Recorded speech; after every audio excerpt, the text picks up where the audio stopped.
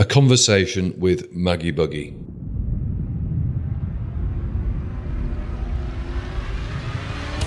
This is the Tech Space, brought to you by Alex Partners, a European founder-led executive search consultancy.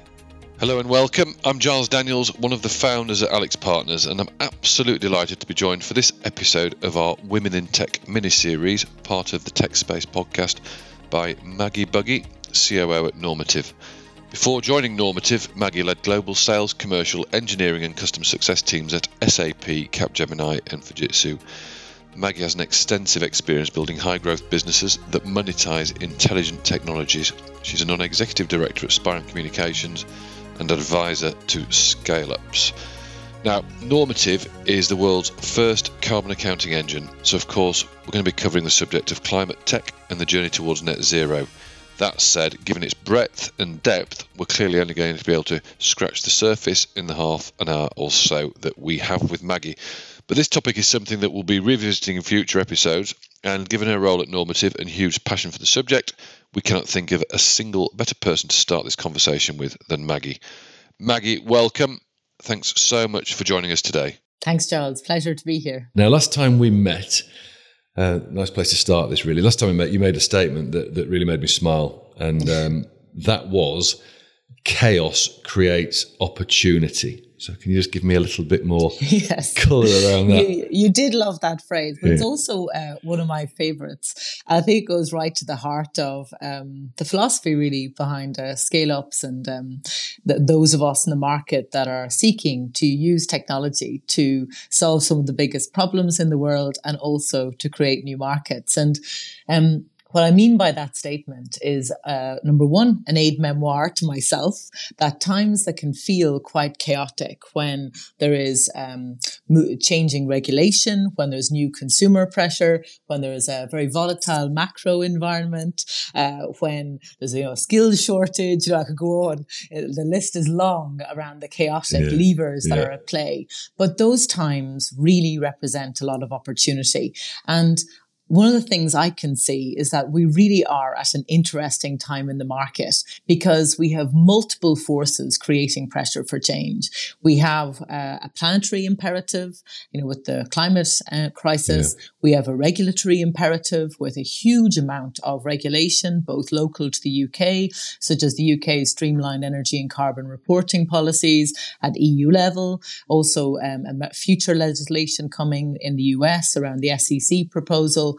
We've a huge amount of regulation coming into sustainability and emissions management, but also we have significant pressure being exerted by consumers who are increasingly walking with their wallets and voting with their wallets, and also employees that we see now big shifts whereby employees are refusing to work for companies and brands that don't have commitment to sustainability.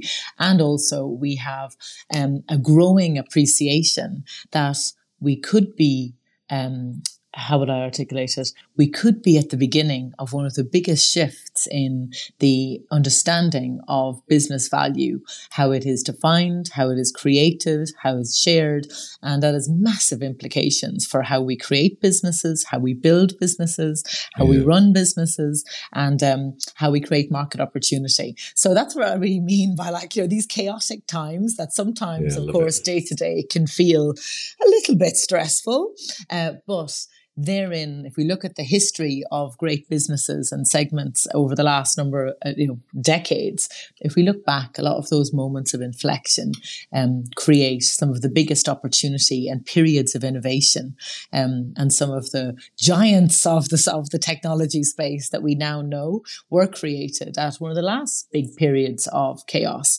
which was obviously the post global financial crisis. Maggie, you're always so engaging and have so many positive views on the sector and clearly excited by the impact of technology overall yourself. From starting out with big companies, on a different part of the scale with Normative, I hope that there are a few more women in tech now than in your early days, but you always give the impression that as a woman in tech yourself, you absolutely love it and do everything you can every day to move the needle. Well, yes, because we're only here for such a short time, Giles. And I think I really think about that. And, I'm like, I'm going to live hard until I'm dead. And like, for me, my work is a huge part of that. I absolutely love my work.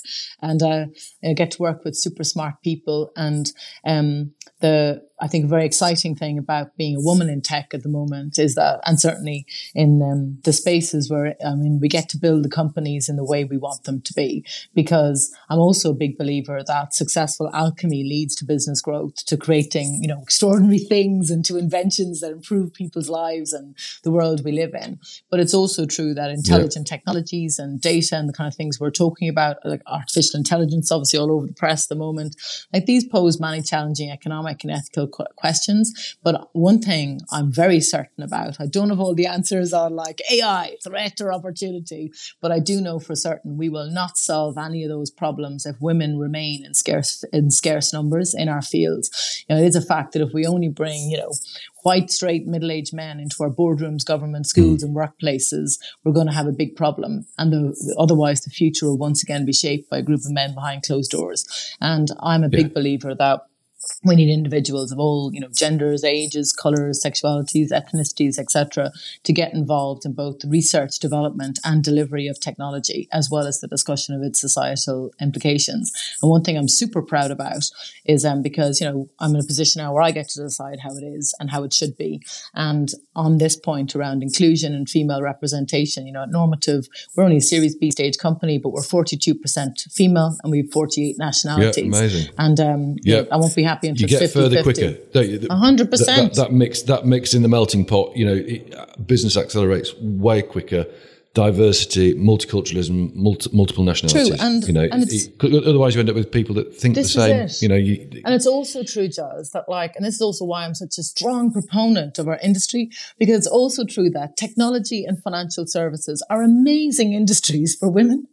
They are, also, I've got no sad stories. I've only got amazing, wonderful stories of growth and opportunity, and unfortunately, humility lessons learned from mistakes I've made from our industry. So I really hope that, we're going to see more and more women coming into our industry. And I'll certainly be dedicating a huge amount of the rest of my time here on this mortal coil to making sure that more women choose technology and financial services and stay in it. So sustainability is obviously at the forefront of everything that we see in the world today. And Normative, as I just said, the world's first carbon accounting engine. So they're helping businesses to calculate their entire climate footprint and reduce the greenhouse gas emissions. So a couple of things like that. Obviously, the opportunity around that is obviously massive. I'd love to hear about that. But then I remember years ago, probably 10, 15 years ago, talking about publicly quoted companies having to effectively report on their sustainability. And so how far are we from everybody having to report on that? And why is it not here now? Is it too expensive to implement? Or great question. And actually, Giles, for the record, we are there now. There is I briefly referred to some legislation earlier in our conversation. But at Normative, our mission is to make known and reduce the sustainability impact of all activities on the planet. And we're very much the carbon solution of choice for enterprises and their value chains. Like sustainability, as you've alluded to, is a highly complex area. And our product helps customers accurately report their emissions, take action, and ultimately create business value. But the legislation is already here. Like, for instance, we have the UK's streamlined energy and carbon reporting policy that requires companies to share energy use and carbon emissions information in their annual reports. And this is where the legislation in the context of that regulatory imperative I mentioned is really shifting board behaviour because it's really touching the areas of compliance. We also at EU level have the European Commission has the CSRD adopted that replaces and builds on the non-financial reporting directive, which introduces much more detailed reporting requirements, but also has expanded significantly the number of companies that have to comply. And all large enterprises that do business in the EU, including those based outside of the EU, will need to disclose all of their emissions starting in 2024, including Scope 3 value chain emissions. We also have the SFRD. I have to say, Giles, this space is littered with acronyms. Yeah. And also in the US, legislation is expanding significantly around the globe. We have, for instance, in the US, the SEC proposal is underway at the moment. And really, you see here that the European Union is setting the global standard. And what we hope that we'll see is some level of convergence globally around the regulation, because it has huge implications for businesses. It's interesting as well, because I've read quite a lot about companies that talk about what suits them, right? So that they report on what suits them, but then miss out huge areas where they're not being sustainable, but just effectively don't talk about them. So I suppose that's going to be a next evolution as well, isn't it? To sort of have the regulation in line for everybody everywhere. So everybody's got to literally report the same stuff rather than pick and choose the bits they want to report effectively. True. And we talk about there is huge pressure for businesses to act beyond also just beyond the regulation.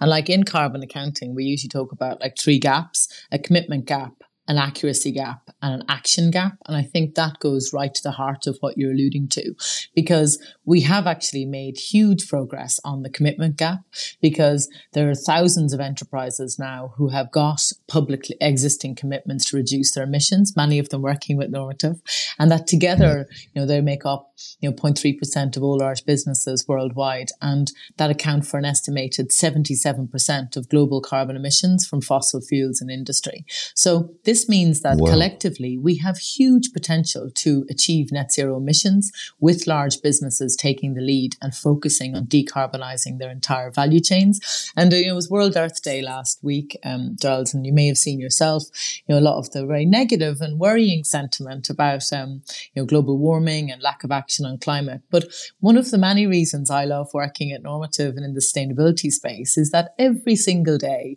I see the huge reasons for hope, because it is a fact that if we collectively can get all companies on their net zero journeys, we have a huge opportunity to decarbonize value chains and respond to the planetary imperative.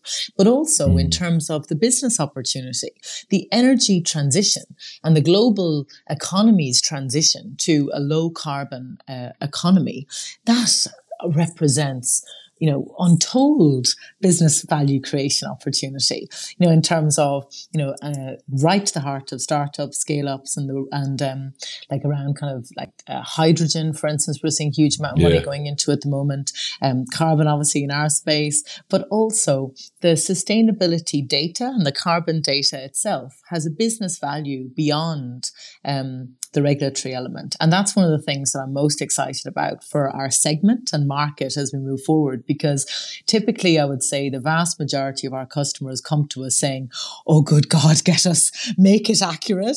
Make sure that what we're reporting is compliant, is that completely avoids greenwashing, and help me engage my full value chain or supply chain in more normal, in a lot of people's standard language, on this journey with me. But the next step for most of them, Giles, is wow, this carbon data, accurate carbon data, has got a massive business value, because when you apply carbon data then into other business processes, it can lead to a lot of interesting actionable insights. So as a simple example, one of our customers in the Nordics, Eltel, a telecoms provider, they came to us for emissions management. But a really cool thing was that we realized that once we had the baseline of data in place, that the insights from that data allowed them to deliver huge cost savings by optimizing driver routes to save fuel. Now, at a time where once again we see that petrol is hitting, $100 a barrel, and businesses are very concerned about like energy cost, they were able to identify those kind of reduction opportunities, but in a way that can be brilliant business. And then also switch to electric. So we've and then we also see chief marketing officers are already accounting for the impact of carbon and sustainability in their brand equity. We also see chief operating officers that are using carbon data and applying it into core business process to, make real key business decisions about like office management, space management, also in terms of manufacturing processes in the core design to operate one. And that's very much what I would say is the business opportunity represented by sustainability generally and carbon specifically. Because I would say, and be remiss of me not to, that many boards are moving away from a practice of, track everything that is, in the UN's 17 goals. And instead they're drilling down into what is actually quantifiable, that is not going to expose them to regulatory issues or compliance issues, but also the huge brand risk around greenwashing. And that is, I think, one of the most exciting things happening in sustainability today. From a climate perspective, are there some quick and easy wins for businesses? So what you've alluded to there is absolutely the behavioural commitment that all of us individually can make. And that's important in terms of driving individual behavioural change. And it's also a fact that for us to affect large-scale change, getting big business to move is what is going to deliver the outcome. And the number one simple thing every business can do is to close what's called the accuracy gap. Now, the accuracy gap is the gap between the emissions a company calculates and those for which it is accountable. And these discrepancies are largely the result of huge complexities within the value chain of large businesses. And due to those complexities, businesses on average neglect more than 50% of their emissions, most of which are located in that value chain. So closing that gap and having an accurate baseline across all scopes 1, 2, and 3 in the entire value chain is the simplest thing business can do, because actions taken, as we all know, on incomplete or bad data will have bad results and actually will lead to very negative chaos. And then enterprises that neglect 80% of their emissions in their reduction targets. And we also know from our data that more than 50% of net zero committed enterprises have no tangible plan about what to do next. So I would say that the call to action is, number one, make sure that your baseline is accurate, that you've got full visibility of all of your emissions, and then really focus on how do you then gear the enterprise from the board right down to then individual employees in the sustainability journey. When we spoke before, we talked a bit about banking and finance, which me as in my day-to-day life, banking, finance, insurance, they're probably not companies that you'd immediately think would have a big issue. Construction, airlines, travel companies, you think would, but I suppose it's everywhere, isn't it? And it is. But the quicker people can move, and totally. But the quicker it makes a difference. The interesting thing is that there's 2 points here around financial services generally, is that the financial services industry as a whole is actually one of the fastest adopters of accurate emissions management, both from a compliance perspective, but also in the context of the market. There are 8 global value chains that account for the world economy, the biggest of them being the consumer staples one. But all of them run on the financial services ecosystem. And like what we're at the beginning of is that, and we see this from some of our own commercial banking customers, is that doing this properly is also going to be about access to capital tomorrow. Because we see commercial banks that are like assuring the green credentials of their portfolios in terms of their portfolio companies. We have an awful lot of private equity customers ourselves, and they're assuring the emissions management across the entire portfolio. And that is a massive lever for change. So I really see, from Normative's perspective, that financial services is really leading the way. And we also have a number of insurers now that are moving quickly in this as well. Like Zurich, for instance, put out a press release last week about the work that they're doing with us in it. So, and if we look at the kind of lessons of history, like the role of the financial services industry in driving real change cannot be underestimated. So it also underlines why collective action is so important when we talk about sustainability and we talk about responding to the planetary imperative, because it's very clear from our work that no business can do this alone, because as our founder Christian often says, your scope 2 emissions are somebody else's scope 3. So collective action is really important to respond to the planetary imperative, but also therein lies the seeds, Giles, of the huge collective business opportunity. And what we see is many companies, teaming up, if you will, on the basis of having accurate carbon data to then create new markets or to co-invest in non-competitive processes. And we see here that sustainability can in many ways drive convergence across industries because the regulatory framework is end-to-end across value chains, but then also the competitive imperative and potential business advantage lies across that value chain as well. So that's where I start to get very excited because the benefits that can be, the risks can be mitigated, of course, in terms of avoidance of allegations of greenwashing and most importantly, non-compliance, avoiding that. But then what it means in terms of future ability to engage consumers, what it means in terms of, we already know that 2 in 3 employees are more likely to work for a company with strong environmental policies. We also know from, I think it was McKinsey research, that investors will pay a 10% premium for a company with a verifiably positive ESG record. So ultimately, who is responsible for the collective action? The government? Oh, no. Yeah. Who is responsible? We are all collectively responsible, Giles. Where does it? I suppose who drives it? Where does it come from? Is more because I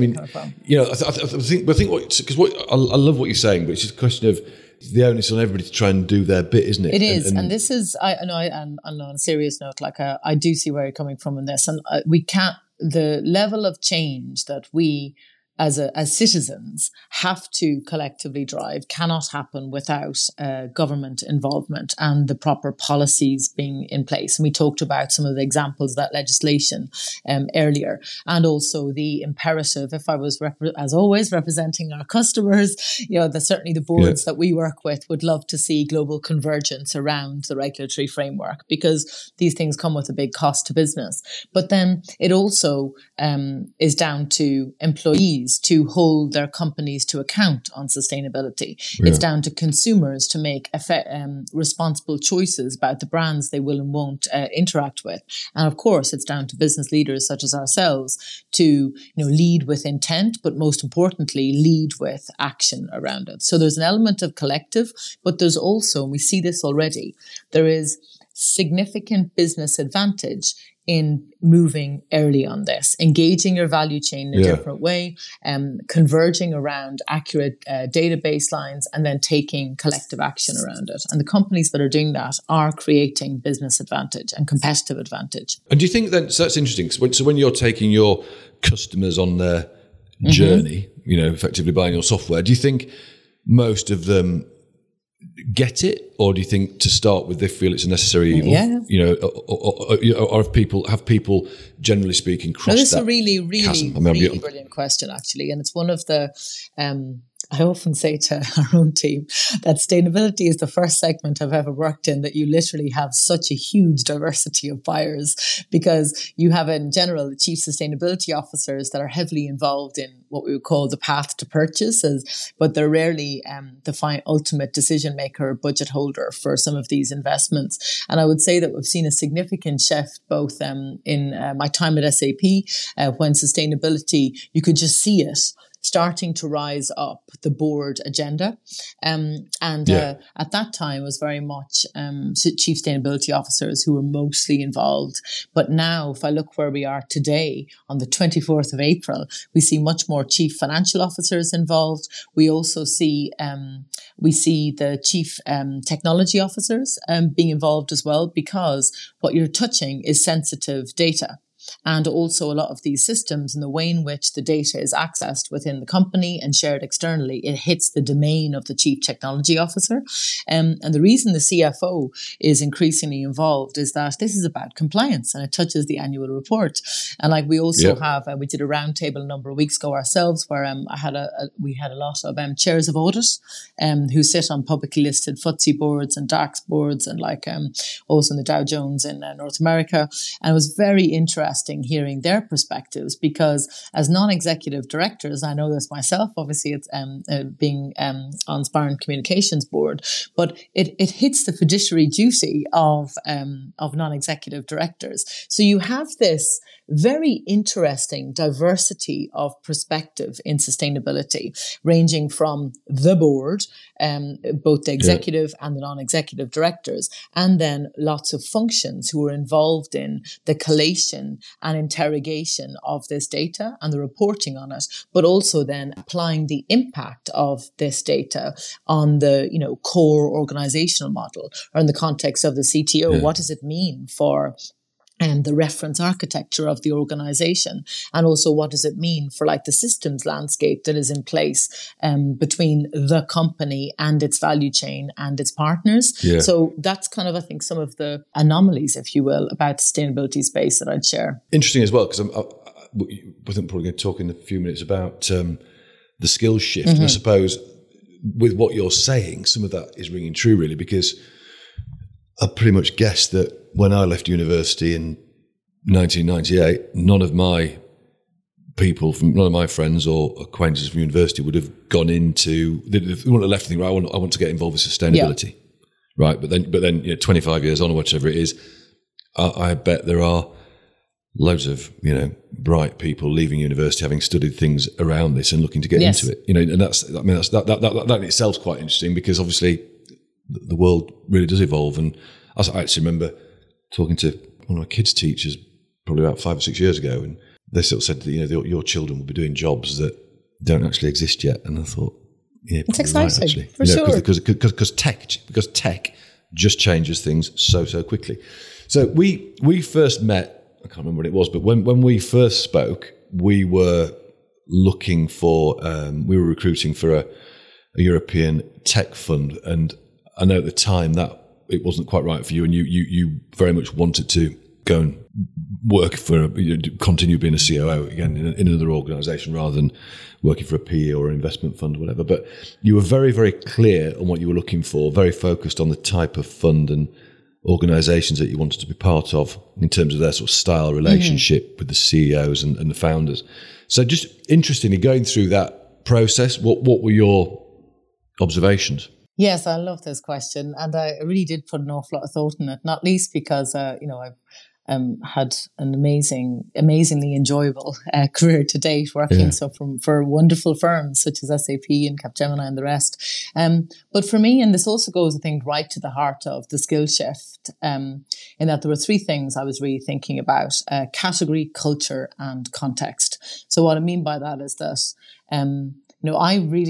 I just love technology and absolutely love it. It comes through. I think it's just, and I mostly love it because of the emotional aspect and what it means for people, because that's most of what I care about. I care about products and I care about people, both in all our messy reality, and I love seeing how people, including myself, behave in times of chaos, like both the good, the bad and the ugly. And I love trying to put order on chaos. Like that's, my essential skill set. But in category, so number one, there are so few areas left in the world now that haven't yet been kind of solved, inverted commas, by technology. And I really wanted a greenfield space. And one of the last things that I worked on in SAP was sustainability. And to be honest with you, Giles, I found myself getting so excited, like that gut feel, that to be honest, I hadn't felt that kind of gut excitement since probably about 10 years before, when all the front-end systems of engagement were being digitized. And I'm mad about MarTech. Like I absolutely love that. So enterprise AI, MarTech and sustainability are the 3 things that really get me going. But sustainability, what I saw what some of my ex-customers were doing in the area of sustainability. And I think like a lot of people, and this also goes to, I think, the world of work today. I've got 2 young boys, and I was beginning to feel that I wanted to get up every day, and I wanted to be able to tell my children when they grow up that I use my own skills such that they aren't on any given day to at least attempt to create the world, the better place. And, we know from all those studies and research that young people in particular now in the world of work are really seeking purpose, and post-pandemic are feeling strongly the absence of purpose. And one of the most magical things, honestly, I use that word purposefully, is that at Normative that honestly, you get up every day feeling really good about yourself, and then also the energy in the company, and also the type of customers we're working with, because they tend to be obviously brands, but also individuals who they're just stoked about that. We have an opportunity to do the right thing and affect change, but also from a financial perspective, I mean what I say in terms of I'm also very much a business person, and like I specialize in creating those growth businesses and scaling them out. And I can see this is only going one way. And the opportunity that we have to work in this space and create interesting companies and new segments and for value creations. That was number one category. But the second thing I was looking for was culture. So I'm a hardcore believer in culture as competitive advantage, and I really understand how to build it. And I've done it successfully 6 times, all in hyperscale environments. And that is both for what was important to me around when I was going to market, but also to your point on the skills shift, because I would wager, Giles, that executives tomorrow will not be able to be relevant. And in terms of, answer the question, why would anyone buy me? They will not be able to answer that question if they do not understand culture as competitive advantage and how to build, psychologically safe organizations that are meaningful and provide a meaningful worker experience for multi-generational workers, but also are able to leverage that culture in the context of business value creation and business performance. So I was looking for a very particular culture, and also as part of that, just being very honest, I'm incredibly grateful to the hyperscale companies I've worked for. But I really was at a point in my own career where I was like, I want to go to market and find a founder, because what I do is I build businesses. That's what I was looking for. A founder that was the, academic, if you will, and the deep expert within the spaces I wanted to work with. And that was how I went to market. And to be honest now, I think I mentioned to you, we chatted before, Giles, we had such fun. I had such fun on the journey because I met with something like over 75 founders, amazing people. I met with lots of funds. And I also, met with loads of my network, just saying, what are you doing? Yeah. What are you seeing? What does the market look like for you? And that was, to be honest, also one of the most life-affirming things I've ever done, not least because I think all of us probably felt a bit post-pandemic disconnected. And from an emotional perspective, it was just wonderful to reconnect with some people I hadn't spoken to in 15 years. So category, culture, looking for a very particular type of founder who had a very particular ethical outlook on the world and philosophical position, and also was committed in that and really understood from an academic sense the segment. And I was lucky enough that I met with fantastic people, and I found the perfect fit in Christian Ron, who is the founder at Normative, and teamed up with him, whereby I get to do what I love, which is building the businesses. And then the last point that I applied was around context. It was really important to me that the businesses I was talking with and also the funds I was meeting with, they understood the business context and how technology applies within that context. And, it was a little bit shocking to me. Some of the individuals I met that I really felt had no understanding of what this means for boards and business decision making. And the most, that was a huge part of my decision criteria as well, to work with funds and a founder who really understood that the way that we can deliver outcomes and change is by getting business to move. But then you have to be able to simplify very complex things in that, what does it mean for shareholder value? What does it mean for, return on marketing investment? What does it mean for board behavior and decision making? And then the last thing in that bit around culture and context as well was passion. I'm a really passionate person, and I'm super driven. And I really believe that, as a human, I believe that passion is limitless, but also other people's passion is completely infectious. And, I was looking for an environment where I can, bring my passion and then, link it with others and then, create that case for change. So there are the three things I was looking at. Lots of lessons in there for people, right? Just sort of take the time, take a step back. 100%. Really think about what it is that you like, what it is you want to do, what you get your 100%. Your excitement from. I mean, it sounds like you've absolutely nailed it, time-wise and everything. But I will say as well, I think it'd be an interest, maybe more vulnerable insight for everybody.